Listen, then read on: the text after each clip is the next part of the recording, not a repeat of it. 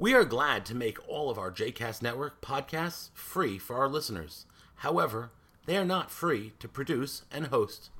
Please consider making a donation to JCast Network to help support our work by visiting jcastnetwork.org/donate. Thanks for your support.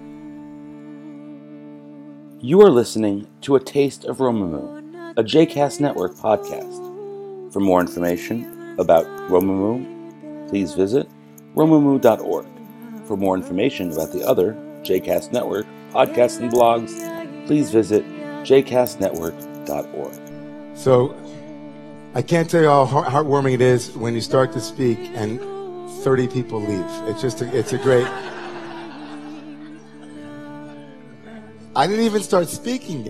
When I was a kid growing up, my father I sat next to my cousin Ben in shul growing up, and every week, Keseder, every single week on Shabbat morning, when the rabbi began to speak, my cousin Ben reached into his suit pocket and brought out a pair of very special glasses that had eyes wide open on the outside.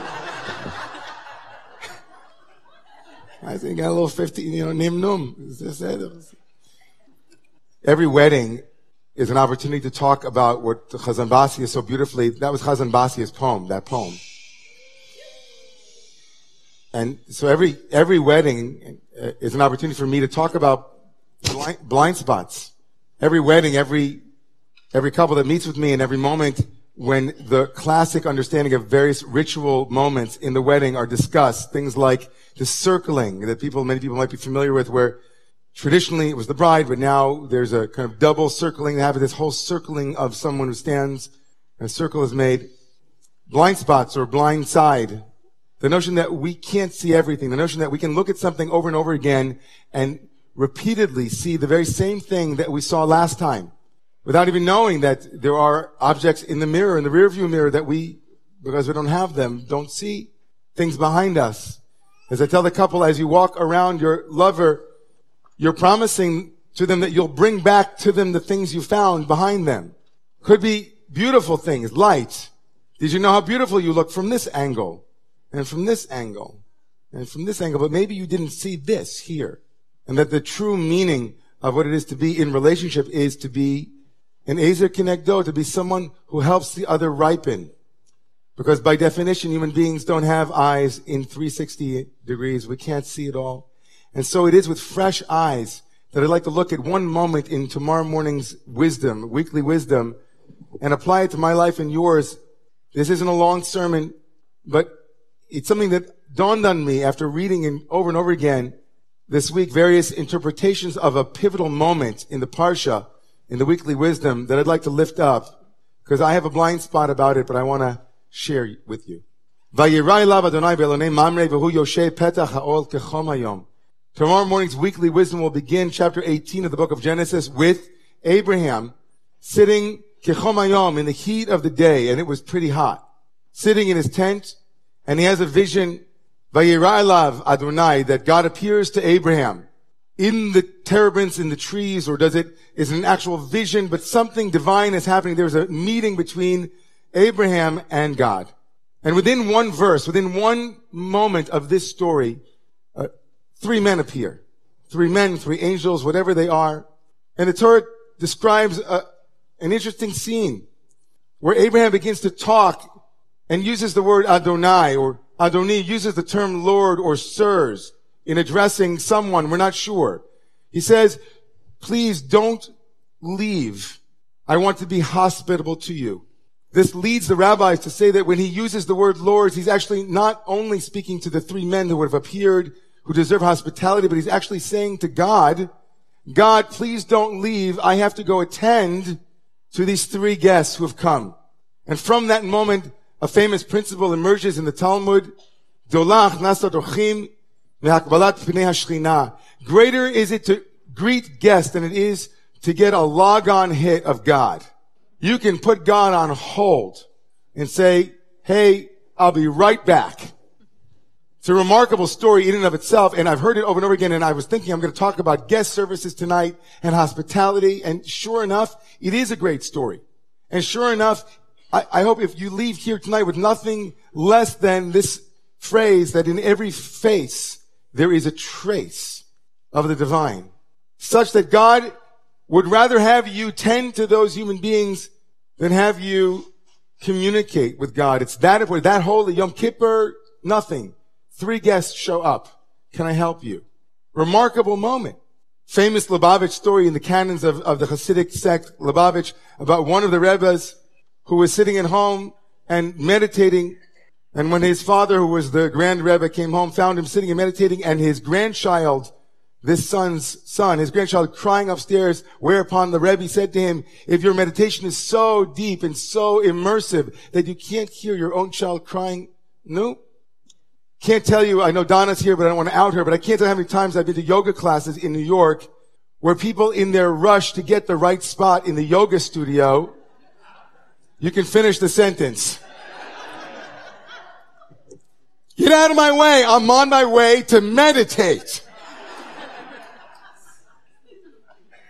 Well, I'll out myself. Hi. Yeah, me too. Running to shul. Because when you get to shul, that's when it really starts, right?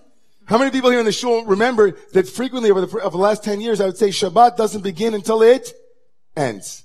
Shul doesn't begin until it ends. It's all great and fine and good, right? When it's all yummy in here and we're all singing.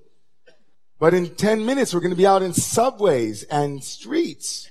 And our tradition says in this first iteration of a very well-known phrase that treating the guest as if they have a trace of the divine because that is the locus of the holy, that is, wow. How many of us can say that? I would like to be able to say it, like, that's my goal.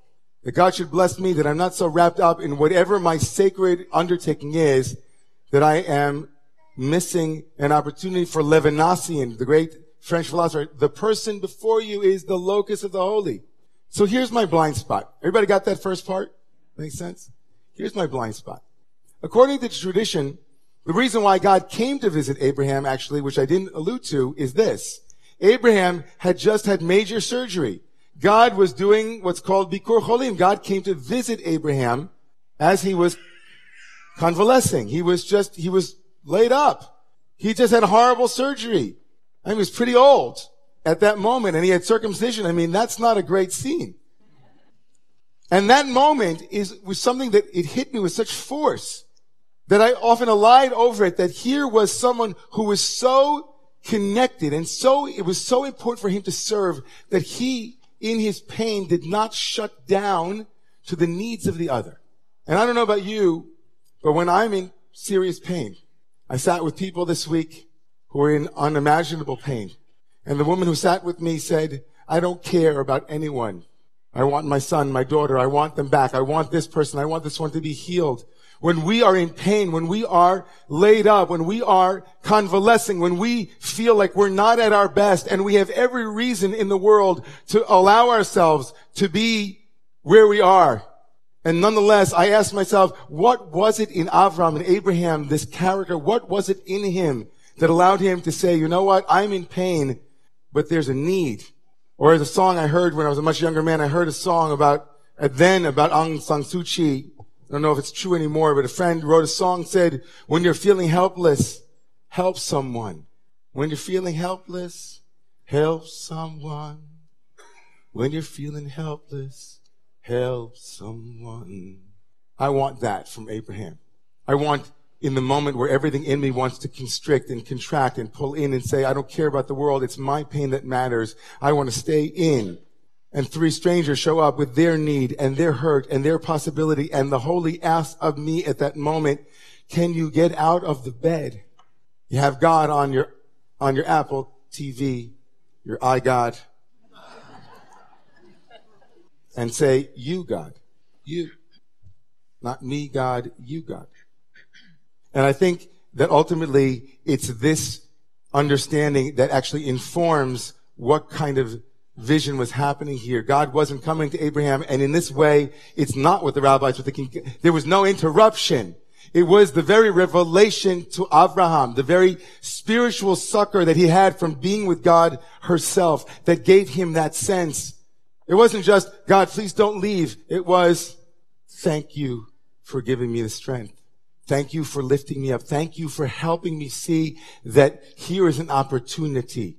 When I'm feeling helpless, let me help someone. Thank you. It's possible to imagine this in non-theological terminology. It doesn't have to be about theology. It can be about my project. It can be about my vision for building a community. It can be about my career. It can be about something. It can be about my vision of what a building might look like or how it should be.